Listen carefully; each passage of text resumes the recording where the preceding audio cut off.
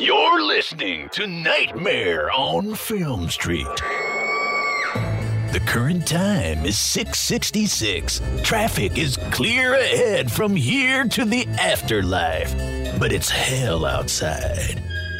For the next hour, you're on Nightmare time. So, let's give a grave welcome to our hosts, John and Kim. Hello again, fiends, and welcome back to Nightmare on Film Street, the horror movie podcast for the casually obsessed. I'm John. I'm Kim. And this week we are kicking off a double feature of bite-sized frights from your favorite masters of horror. We're talking about tiny terrors from some of the best in the biz. We're discussing horror anthologies over the next 2 episodes, and we're kicking it off with Body Bags. From 1993. From 1993. You could almost call it John Carpenter's Body Bags. Featuring Toby Hooper. Featuring a lot of everybody Featuring you know and everyone. love. Like, goddamn, name a director or an actor from a famous horror movie. They're in it. You know what breaks my goddamn heart about this movie? What? Is that it was supposed to be a TV show. This was supposed to be Showtime's version of Tales from the Crypt, and they pulled the plug before they'd even finished filming the first season, so they cobbled it together into a movie, and thank fucking God they did. I would die if I found out that this was sitting on a shelf collecting dust. Wow. That is such a good premise for a TV show, though, being introduced by a coroner who's starting each story with a different body that's come into the morgue. That's endless. Endless. Yeah, apparently John Carpenter, though, hated it. The premise or being in the makeup. He was like, oh, this would be a fun idea. I'll put on some makeup. I'll be a ghoul. I'll just goof around on set. It'll be a blast. He fucking hated it because it took hours to do the makeup. And then by that point, he was like, I don't want to be here anymore. Oh my God, I love John Carpenter so much. He's just such a grumpy old man now. Yeah. That seeing him, a few years previous in the 90s, being a good sport and being like the horror host, and you're just like, I bet you don't want to do this. Yeah, there was an interview with him recently, I think, where he was talking about how he just wants to stay at home and play video games. He's like, yeah, I gotta direct these horror movies every once in a while, and it's fun and all, but I just want to watch wrestling and play video games. One of my favorite quotes from him is that, like, he hasn't seen some of the Halloween sequels, but he doesn't really care. Like, and people are like, well, do you hate those, like, some of those middle Halloween sequels? And you're like, see, the funny thing happens when they make another Halloween. I open my hand and somebody puts a check in it. Yeah. And that's it. That's the extent of my involvement in a new Halloween movie. Love it. I love it. Practical and just so honest. We should all be channeling that that 80-year-old John Carpenter energy. My new goal in life is just to exude adult John Carpenter energy. We've seen so many interviews. Zero fucks given. He was doing like a Lifetime Achievement Award at Fantasia, and he's just like, hey, what's up? It's me. I'm in my living room, wishing I could still smoke. One of my favorite things really recently, he was part of a series that just came out. It's like a documentary-style horror anthology called Suburban Screams. It's a series, and in part of the press kit, they had photos of John Carpenter, doing the cuts and the edits from his living room, his favorite chair, I'm assuming. Okay. But on the coffee table, right next to the chair, is a jar of, like, mini Hershey bars. It's like fun-sized mini Hershey bars. Yes, yeah. And those are, like, just for him, his little treat when he's playing his video game. Don't touch Johnny's chocolates. I just love it. Oh, man. And, unfortunately, we did not get years and years, seasons and seasons of him as the demented coroner at this weirdo morgue. But we did get an incredible film featuring some just, like, stellar fucking short storytelling in Body Bags 1993. Kim, before we get into Do we have to do 3 good things? I feel like we already kind of have. John Carpenter, Toby Hooper. Okay, fine. Let's leave it at that. Surprise appearance from a dead Sam Raimi. And Wes Craven. Who's a surprisingly good actor. Oh my God! give him a fucking award. Wes Craven should have done more acting for his tiny little role in this movie. I was expecting him to be the bad guy in the end. He was so good at being a creep. So good. And I guess those are our 3 good things.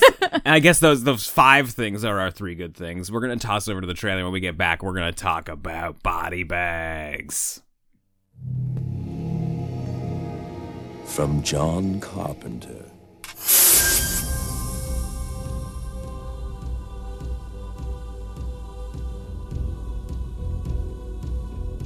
Something's coming.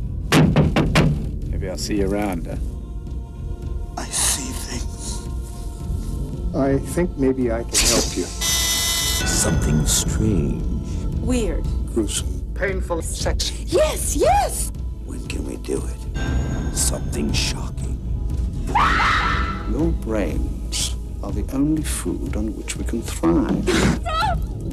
What have you done to me? Something terrifying. I have to finish digging your grave. John Carpenter presents Body Bags. Yeah, Wes Craven can play a creep. Like, seriously. There was just a few moments of, like, eye acting because in this first segment, we're following a gas station attendant, Annie. It's her first night on the job. She's working the overnight shift. We're not even going to talk about how she should not be doing that. But Frankly, no one should work an overnight shift at a gas station. It should be for a robot.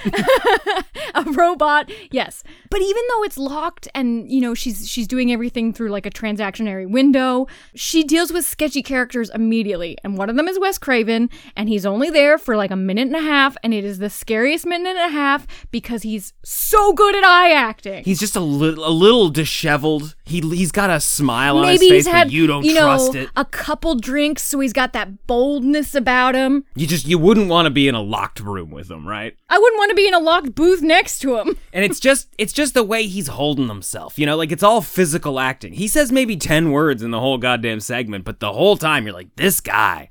And you know what? I love John Carpenter as the mortician, but you can kind of tell he's not fully into it. He's not going full Beetlejuice into the role. You know what I mean? There's a layer of restraint. He's no crypt keeper. Yeah. I mean, he is a keeping crypts, but his jokes are good, you know, it's the delivery's not 100%. It's just a little stiff and solid, and I still love it. I still think it's fantastic. I love every moment of it.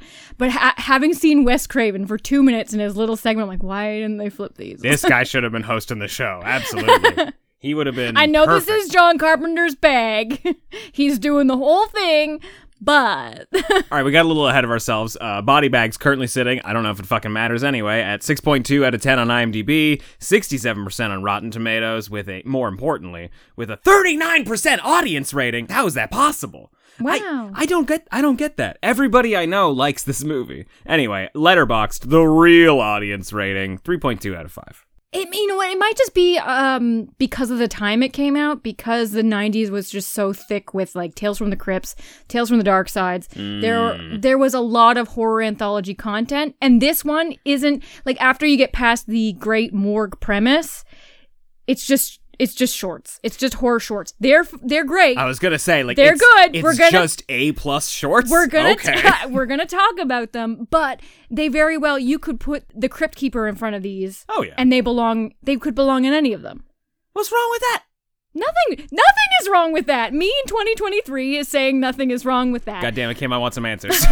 But fuck, is it 30 years ago? Ew, that's so gross. It's exactly 30 years ago. 30 years ago in 1993. Ugh, shudder. People had a lot of horror anthology content. That's true. But here's the best part about horror anthologies, right? They're good. They're incredible. You could watch a million of them. It's like you couldn't necessarily, now you probably could, but you wouldn't admit that you could order a large pizza and eat the whole goddamn thing to yourself. But you could totally eat like 2 or 3 boxes of Bagel Bites, no problem. Like you come home from school in the afternoon, you could eat an entire freezer full of Bagel Bites, but you couldn't eat a whole pizza to yourself. For some reason, that's a little harder. That's what horror anthologies are like. You could watch 1,000 of these tiny little stories. 20, 30-minute bites, you could watch that all goddamn day. If you watched 8 movies in a row, and we have, you'd be exhausted. Sorry, I'm still trying to process the Bagel Bite analogy. Were you one of those weird people that put the Bagel Bites in the microwave because they gave you that like weird, like, this isn't metal, but for some reason it makes the bottom of them crispy even if you put them in the microwave? I was one of those not rich people that didn't have a toaster oven, so yeah, I put them in the microwave. Oh. That was for the fancy side of town. We were on the good side of the train tracks. We had a toaster oven. La-ti-da. All right, so yeah, the first segment. There really were train tracks dividing the town. There's train tracks dividing every town. In the first segment of Body Bags, we have Annie, who is coming in for her first night shift at a gas station, working overnight. It's the worst fucking gig in the world. But I mean, she thinks it's going to work out fine because she's studying for school and she's got work to do, like schoolwork to do. So she thinks this is the perfect time to do it. This is, you know what, honestly, incredibly accurate to real life. Anytime that I've ever had to have any sort of like interaction with a late night gas station attendant that's behind a locked door, they've always got school books. And I'm always maybe drunk, you know? So there's always this dynamic of like, fuck, you're doing it right. I'm doing it wrong. Anyway, can I get a bag of chips? You should probably mention in this you are either the passenger or not coming from a car. I mean, half the people in this are just walking up to the window. There's maybe, like, I don't know, 8 people that come to the gas station. Only 2 of them are driving cars. Yeah. And one of them is the dude from American Werewolf in London. He's great. He's really good. And handsome in this, I will say. Yeah, Kim's like, he really aged into a man. And I was like, okay, Kim. Okay, I didn't say it like that, but he looks great. Kim doesn't know how the rest of the segment ended. She was just looking at photos of him on her phone. I was like, wow, that was the killer? Oh, wow. Anyway, like the big setup here is that she's got several keys. One for the public restroom, which it's amazing that they're handing out keys to the public restroom after dark. And a key that locks the attendant room door. So the door shuts behind her automatically. If she doesn't bring the key with her, she's fucked. She's locked out, which happens in minutes. Which happens instantly. Immediately. The American Werewolf in London guy forgets his credit card. She runs after him to give it back and like, oops, we're locked out now. And a whole host of weirdos keep showing up and she's got to like figure out how to get back into the fucking room safely. You know, as chill as she was when her friend was dropping her off, every single person she's super suspicious of. Every single one. Oh, yeah, she's like, yeah, no, this is fine. I'll be good. This is easy. And then she's very uncomfortable being there. And you're like, maybe you regret doing this. Yeah, she forgot that she was going to have to meet like a creepy Wes Craven and a whole bunch of other weirdos who are, the freaks come out at night. Like, it's true. That's just true. Do you think the homeless man that was sleeping in the washroom drew that weird art? Drew that, like, killer graffiti? Because it's the best graffiti I've ever seen in a bathroom. I know. When she sees it, she freaks the fuck out. It's beautiful. It's if I saw that, I'd take a photo of it, for sure. It is quilt quality for the Hargas in Midsummer. That is the quality of artwork on that bathroom stall. If your grandma's the kind of person that would also maybe liquefy a human being, she'd also paint this incredible mural in a gas station bathroom. Yeah, if you're listening to this having not rewatched the movie, it's a really well illustrated demon type imp, and it's impaling naked women with like spears and shit, and it's beautifully rendered. Like Hashtag art. It is a tapestry-worthy depiction. It's definitely the kind of shit that you'd get from AI if you asked it to give you some just like cool-ass folk horror art for your new death metal album or something. Yeah, and you're like, but I want really like long, flowing golden hair. Like the women were mermaids but have legs. To answer your actual question, instead of just riffing on that, I don't think the homeless guy did it. I think it was probably the murderer. Do you think the murderer did it? I don't know. I think because the markers are still there, so you're assuming it was done recently. But maybe it's just like gas stations are weird. Like that's just one of the asides of the short. Like gas stations are just creepy at night. Yeah. Maybe it was just a kid who just showed up and left, saw the homeless guy sleeping on the ground, and was like, eh.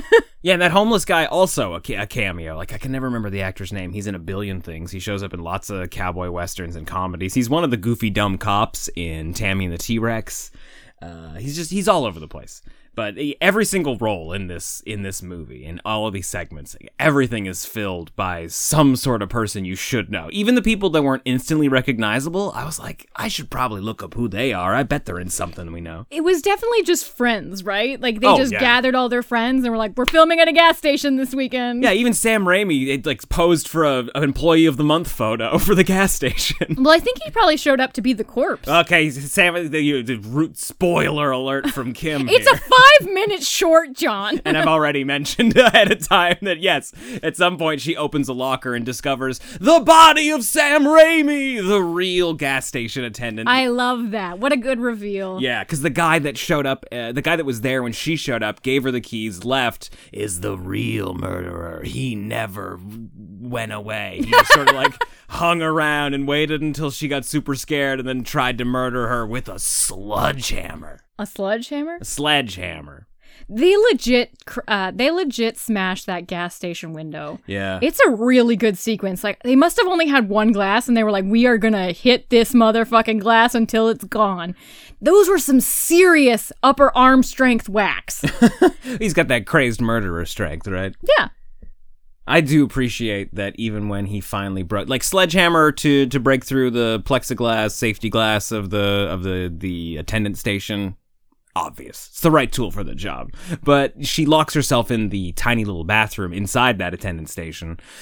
And I just love that they didn't switch to an axe. Like, he's still bashing down that door with a sledgehammer. But he does hears Johnny into it.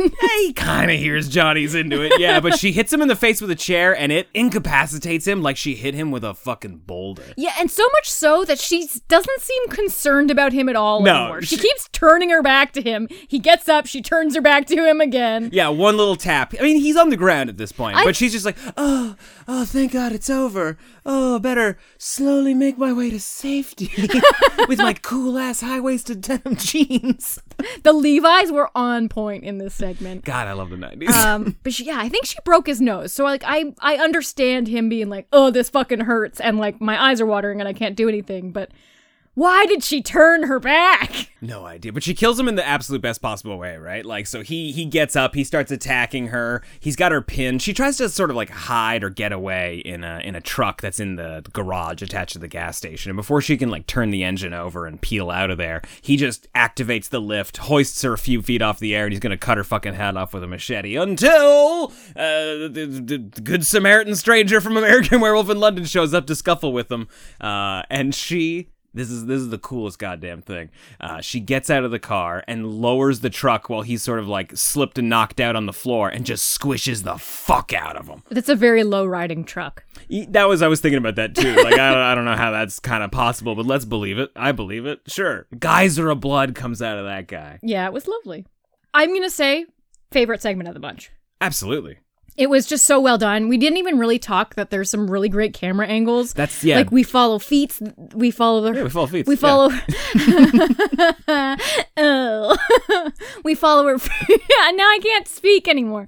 We follow her feet from like her space to the actual mechanic's garage, and because there's like an eerie suspense to it, they're using kind of fun, almost fisheye lenses, but they're not quite. It's just enough that everything's a little bit askew, and yes. They use that a lot to great effect when she's in the locked gas station attendant's area. Yeah. Because it's such a small space, and it's just something a little bit rounded about it. It's really great. Well, it's also because we're usually in the POV, I think we're in the POV of Wes Craven at that moment, like gawking at her a little bit. So like the lens is a little like she's under a microscope.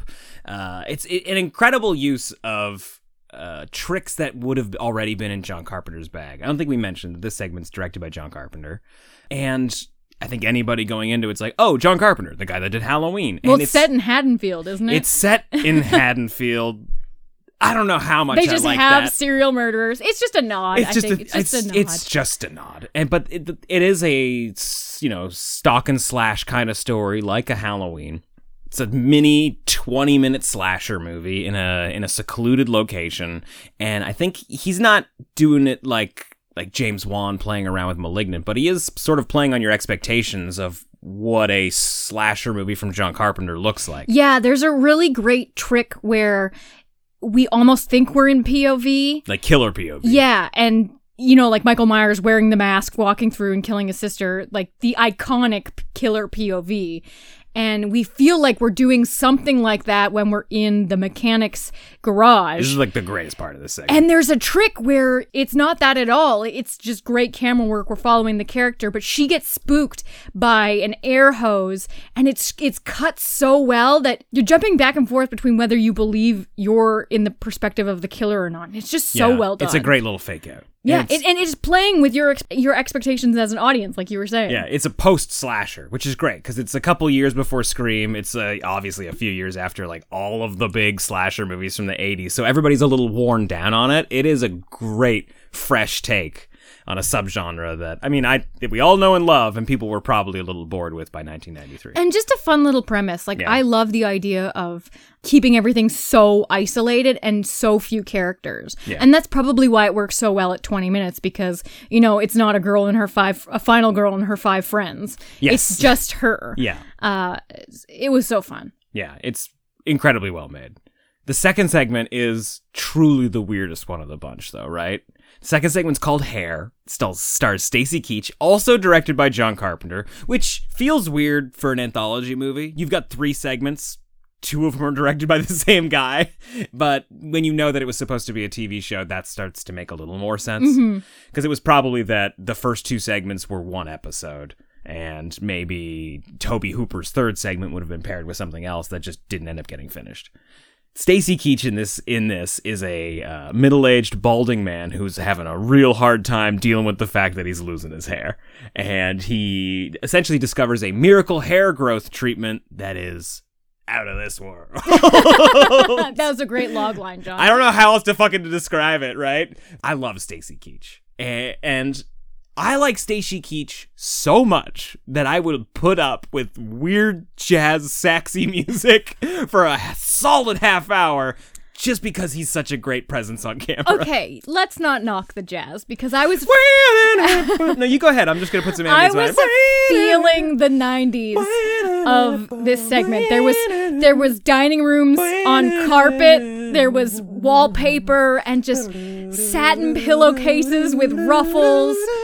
Yeah, Did you not feel like you were perusing a Sears catalog? Like, Yes. like trying to get to the toy section? It was insufferable. I loved it. It was very good. I mean, if you've watched any sort of like erotic thriller or any sort of TV movie from the late 80s, early 90s, this was the score. But I don't know. The other painful thing is that, one, I'm kind of in the same boat. Like, I like Stacy Keach is like, oh God, what am I supposed to do with this? His head looks exactly like my head right now. It's a little bushy on the sides, it's quite thin on top, and we're both trying to figure out how to fucking deal.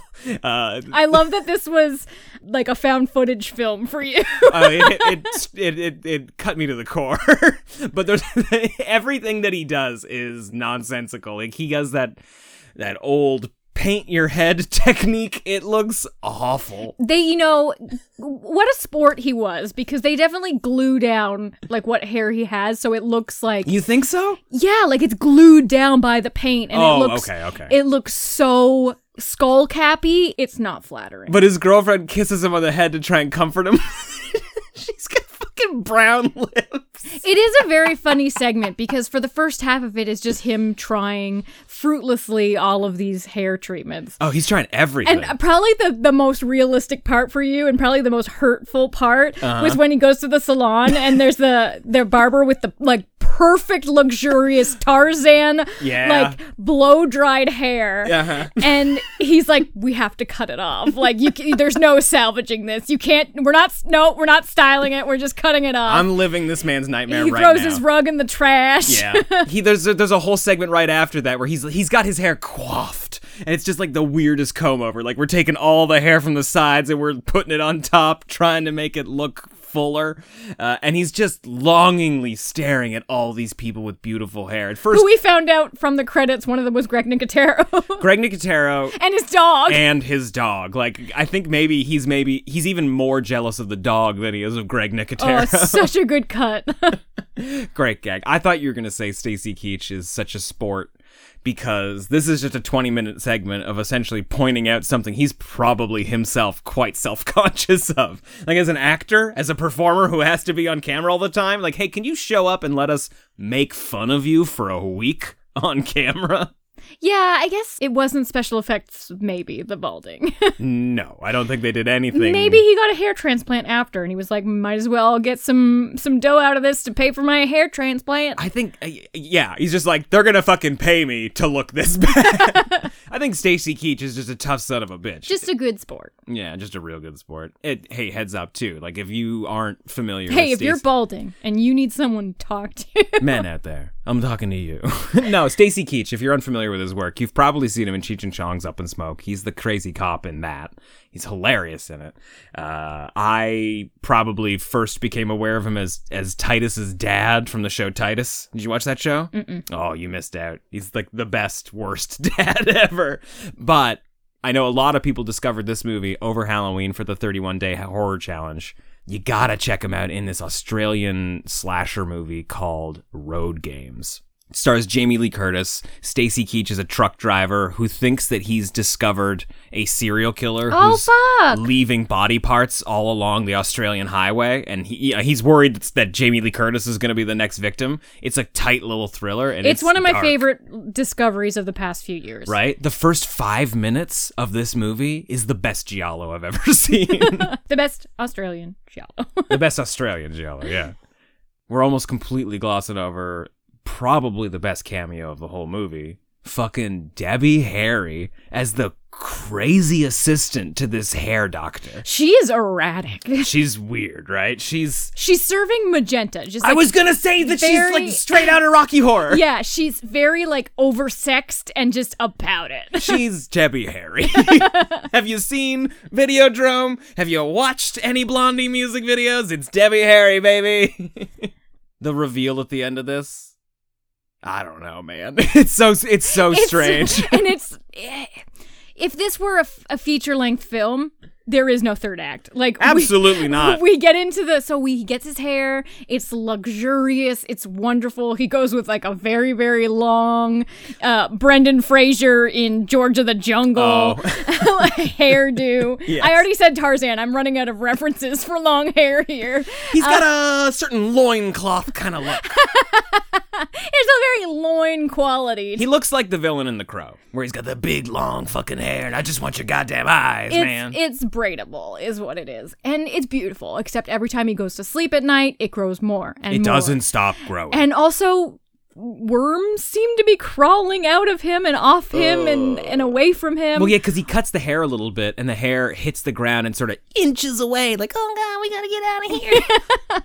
Yeah, you can see it growing through his veins, popping out his skin in all the wrong spots. And it looks great. It looks awesome. They did such a good job in that one little moment where it looks like it's veining through him and it pops through the skin. Like, it's probably illustration. It's probably cartoon on top of what they filmed. Oh, I think so. It looks great. Yeah, there's even a moment where they get a magnifying glass where he's holding a teeny little piece of hair in his fingers, and it's like a snake. It's like a little snake. It's got little mouths, and it's like, and we find out it's fucking aliens, guys. Yeah, so when he finally, like, its hair's growing on his face, he's got all these open sores where worms are coming out. Yeah. He goes back to the hair transplant office, and he's like, what the fuck have you done to me? And they're like, we're aliens, and we live in you. Yeah, we eat your brains. Bye! And then that's it's the over. end. That's the fucking end. Like, they show him a mirror, they show him the aliens, and it's just, and then he's just catatonic and basically dead inside. He's a husk. 8 out of 10. Yeah, this is pretty good.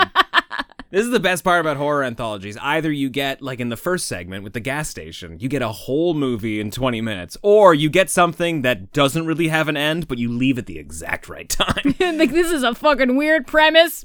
Bye now. Loved it. Yeah. Like, no surprise. Another episode directed by John Carpenter. Dude likes aliens more than you would think. Give me a point of reference for this. They Live. Oh? Ghosts of Mars. Oh? Body Bags. The Thing. The Thing. He's maybe into sci-fi more than he's into horror, to be perfectly honest. You take that back. All of his sci-fi is very scary, but it is very sci-fi. I'm surprised at just how funny this was. You know, the whole thing. Realizing that it was directed by John Carpenter, and you're just like, he was funny playing the morgue attendant. He's directing a funny segment. You're like, where did these yucks come from, John? He can do it, yeah. And it's like, and he didn't need Kurt Russell to deliver it either. Like Big Trouble in Little China, hilarious, but we all assume it's Kurt. Like Kurt's responsible for all of it. Like as soon as that movie starts, you're already smiling. So getting me to laugh, not super hard. But yeah, this episode was hysterical. Well, and They Live too. You have Rowdy Roddy Piper. Oh man, too funny. The funniest fight sequence in all of film. Unintentionally funny.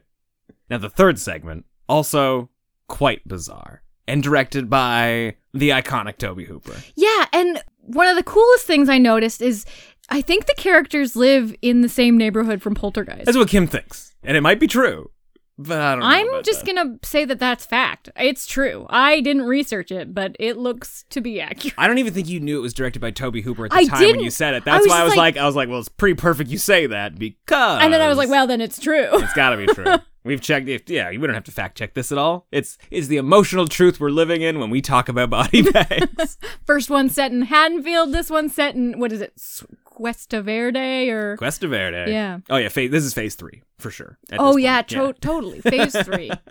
And it does feature him digging up the backyard. And there's bodies in it, maybe. And there's fucking bodies in it. In such a bizarre choice, though. So Mark Hamill gets into a car It's accident. like a 45-year-old baseball player trying to make it to the big leagues. Trying to make it to the big leagues. With his 45-year-old wife, played by Twiggy. Yeah.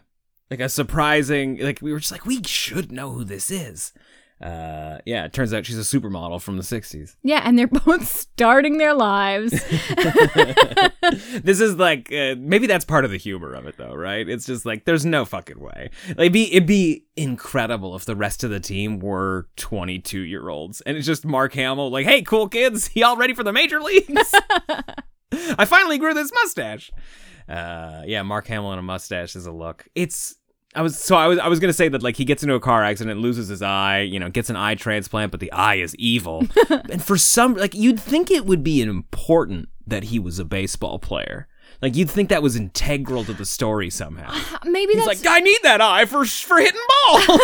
I think maybe that's kind of why he's been like pushed ahead in the line, kind of why this is also because he does have major league instantaneous. potential. Well, no, it's just like of all the people on the wait list, he provides for his family with depth perception. He provides for his family with depth perception. Okay. Yeah, I don't think you could have a successful baseball career with one eyeball. But he could have been... Well, apparently you can be an umpire with one, but you cannot be a pitcher. Well, it's because you don't have to catch. Like, you just got to make calls, right? Yeah, no depth perception. It's going to be real hard to... Wait, don't umpires catch? Don't they catch the balls that... No, that's a catcher. There's a catcher and an umpire. Oh, okay. Yeah, and the catcher's part of the other team. When we were playing as kids, we did not have two roles there. No, absolutely not. The union wouldn't allow it. But he could have been anything else. Like there are so many jobs and reasons that you need two eyes. So, but anyways, he loses his eye, he gets an evil one. And he starts to hallucinate. There's No, but first he's just getting camera flashes. He's going about his life and he's just like, oh, headache, brown eye headache. Sounds surprising. I mean, it checks out. Like, I would expect that. Yeah, I would expect some headaches after a new eye. Yeah, you just had like a cassette tape rammed into your face and then somebody put a new eyeball in there. It's funny that we mentioned that the second one was very like documentary style for you, because when we watched this last night, I had a headache. So watching this segment, it was extra visceral for me. We had an immersive experience with this one. Yeah, truly. Like, people are constantly rubbing Mark Hamill's head like, oh, honey, and I feel just bad like, oh. for you. And you're just like, I want this to end. I'd murder my wife if the headache went away. Turn the lights off. There is an incredible jump scare in this movie where he is looking out at the backyard. I don't know what he's got mapped out. Is he like... I have no idea. Digging Nobody an addition ever to the house? explains it. Like, is it a pool? Is it a garden? At one point, he's furiously mapping stuff off, which you think would lead to some importance. I don't know what he's mapping off. I have no idea what he's building. He's like, back we're going to there. put a player here, put a player here. But he's We're going to put the posies over here. gonna bury my wife right over here in the corner under this tree. We need a fountain. Yeah, a nice little fountain. It's gonna really tie the backyard together. But he's How much sod? He's looking out in the goddamn backyard in the middle of the night, and just a barren backyard, and then from the dirt a fucking corpse comes flying out, like a woman screaming for help, basically inches away from death. And the hallucinations get even worse from there. Like, he's having sex with his wife, and he starts to imagine that she's a corpse. Oh, and that's and a really he loves weird... it. Yeah. And he really and loves we it. see his bum. It's a lot. There's a lot going on in that scene. The one of the better ones too is when he puts a whole breakfast that his wife made for him, because he's an asshole, in the trash compactor. He's got a headache. He's nauseous, John. I'm with him on this. He doesn't want breakfast, okay? I guess he at least waits until she leaves. But he sits down, he doesn't say thank you or anything. No, he is in a mood. He is being like, I'm possessed with evil, so I'm going to be rude to you. Yeah, he's a bit of a dick. And when he turns on the disposal, like the sink disposal, a fucking hand comes out, and it's just like there's blood everywhere, and it's spinning around. It does a and great shit. spin. It's a real good spin. And obviously, he thinks that's weird. So his solution is to go fishing around in there with his own goddamn hand. And he just pulls out Scramby eggs. He's like, normal. Like, don't... Guys, I'm telling you right now, especially if you start hallucinating, don't put your hand in the food processor. Like that sounds like one of those Canadian commercials we would have put on during a watch party. Yeah, where, like some nice little Muppets. Yeah, a nice little puppet. You made me a puppet of scrambled eggs. Is like, don't come grab me in the compactor. It's an easy way to lose your hands, guys. Yeah, don't put your hand in there. Mark Hamill. Fucking Mark Hamill. But most of the segment is just him hallucinating. Yeah. Him hallucinating dead bodies and corpses and stuff. Like, he digs up the backyard, he thinks he sees feet, and then he's like, oh no, there's no feet, and then he sees feet again. And it's a surprisingly long segment. Like, it's a little, like, it's a big story, they stretch it out, but he turns on his wife way faster than you think. Yeah, because the buildup is kind of long and slow, and then all of a sudden he is evil. Yeah, she comes home one day and he's digging, and she's like, come on, honey, you come inside, it's getting late. And he's like, I can't quit now, I gotta finish digging your grave. And then he tries to kill her with a shovel. The best turn, though. It's good. As abrupt as it was, real No, that's what I mean. Like, the brilliance is in the abruptness. Yeah. Like, that's, like, they did not, I did not expect it to happen yet. I thought we had, like, another 20 minutes of him slowly becoming evil, but he's just like, no, we're killing her now. It's a great little turn. Surprisingly, I don't know how, it's hard to say. Like, Mark Hamill as evil is always a little strange. I mean, the bloodshot eye really helps. I think that, that the maybe eye, sells it. Pretty creepy. Yeah, his voice acting work as a villain, stellar. Like, let's goddamn, dude's amazing when it comes to, like, I don't know, being the Joker. But the eye definitely helps it. And because he's possessed, like, he does have, like, moments where he's back and he's, like, sort of, like, haunted by what he's doing. Yeah, and before he's possessed, we haven't really conveyed the dad bod. He is like full, like, tight gray sweatpants with the tight ankle, the dad sneakers. Oh, the sweatpants, like the Kirkland brand sweatpants. Yeah, and the matching turquoise Kirkland sweater. It's the mustache more than anything, the right? sneakers for me. And they show the sneakers a lot. I love when he comes back from the hospital too, and she's like, I bought you a present. Oh, a present for me? Oh my god. And it's a baby crib. She's like, all right, now put that together, you fuck. And he's putting it together all fucking mad. He's like, hey, here, honey, so glad you're home. Come check this out. It's a half-built crib. And then he's trying to fit the last pieces in, like, you fucking piece of shit. Real dad energy. This is why no one has ever filmed their dad putting together any sort of baby furniture. You'd think that'd be super cute. Maybe you get a Polaroid, but you only have photos from the beginning stages. Nothing at the end where he's just like, this fucking thing. But I'm just saying that they really needed Mark Hamill energy for the I see what you're saying. for the dadness of this character, because he needs to be very internally conflicted with his murder eye and his nice eye. The big thing is that this killer, that the eyeball that he's gotten has come from somebody who died on death row in the gas chamber. He confronts the doctor who gave it to him, who's a friend of another doctor played by Roger Corman. So many fun cameos in this goddamn movie. I mean, he's probably a cameo we're just not placing at this moment, too. I looked him up. Like, I don't think I've seen some stuff that he's in. He's just an actor that's like, these guys are probably big fans of. Mm. Yeah, he finds out that the eyeball's from a like sadistic serial killer who killed like 27 women. He killed all of them with garden shears. And they were also like, and he's a necrophiliac. And you're like, I don't want to go there. And we do, because Toby Hooper does not care. He's like, oh, you think you're uncomfortable? Give it a couple more minutes. The best part, though, is that the source of all of this horror is the eyeball that he's had transplanted. And in a panicked moment of lucidity where Mark Hamill's back and it isn't his dark passenger in the driver's seat. He grabs the garden shears that he was about to kill his wife in and just jams them into his fucking eye.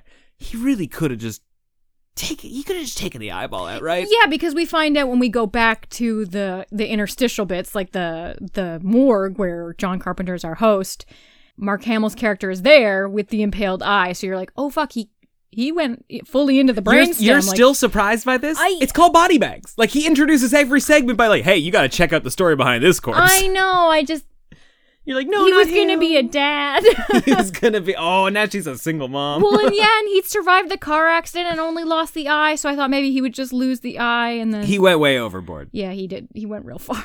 He went real deep with that, with them shears. I think the weirdest part for me, though, not that he died at the end, but that when he was finally attacking his wife, he tied her up with her own hair. Oh, yeah. He took her hair. And she was real stuck. And tied it around a table leg. That was fucking weird. And somehow, like, she I guess she was trying to untie it with her hands, and that was the whole scene. Yeah. We were just like, are you really that stuck? Like, I can't tie my hair into a bun and have it stay for more than 10 minutes without a hair tie. Yeah, let alone be marked for death by it. Yeah.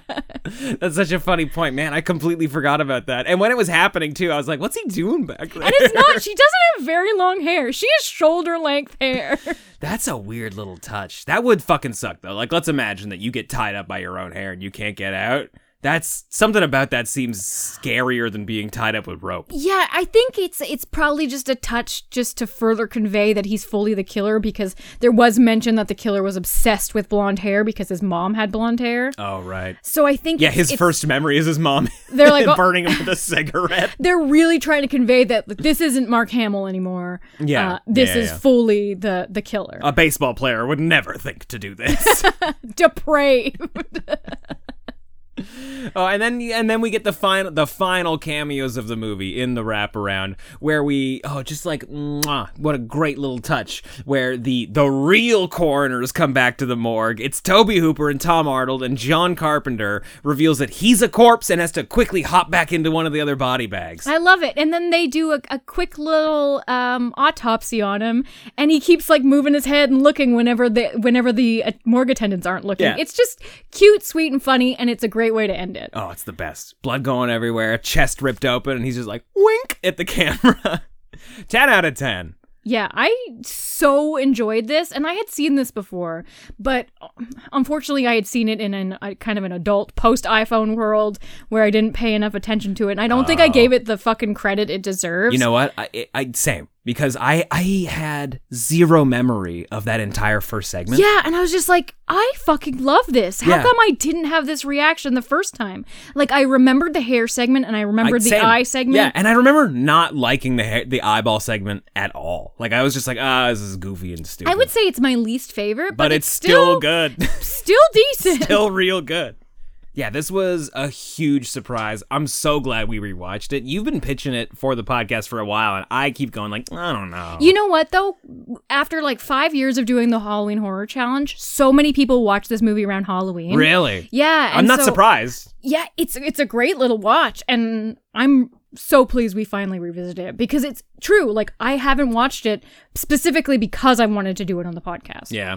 That's always a curse. And now we can watch it whenever we want. Oh, we're free! Oh, we're free!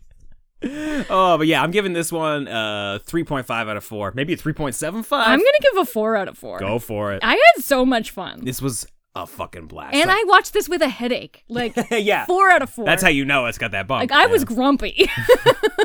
It's still delivered. No, that first John Carpenter segment is like truly like the best horror short that I've seen in the last 2 years or so. It was so good. Man, what a blast. I would watch a feature of that and they wouldn't even have to add anything. They should bring it back. I bet. I mean, it might be hard to convince John Carpenter to get in that makeup again, but I would love to see a grumpier version of that a grumpier corpse. Morgue attendant? Yeah, I would totally dig that. Drinking formaldehyde, talking with corpses, complaining of natural causes. Just opening the morgue cases with a cane and just like, I'm not even standing up for this. We didn't even talk about the fact that there's a scene where he tries to take a frozen corpse out of one of those one of those wall cabinets, and he can't get it out because her breast implants are too big.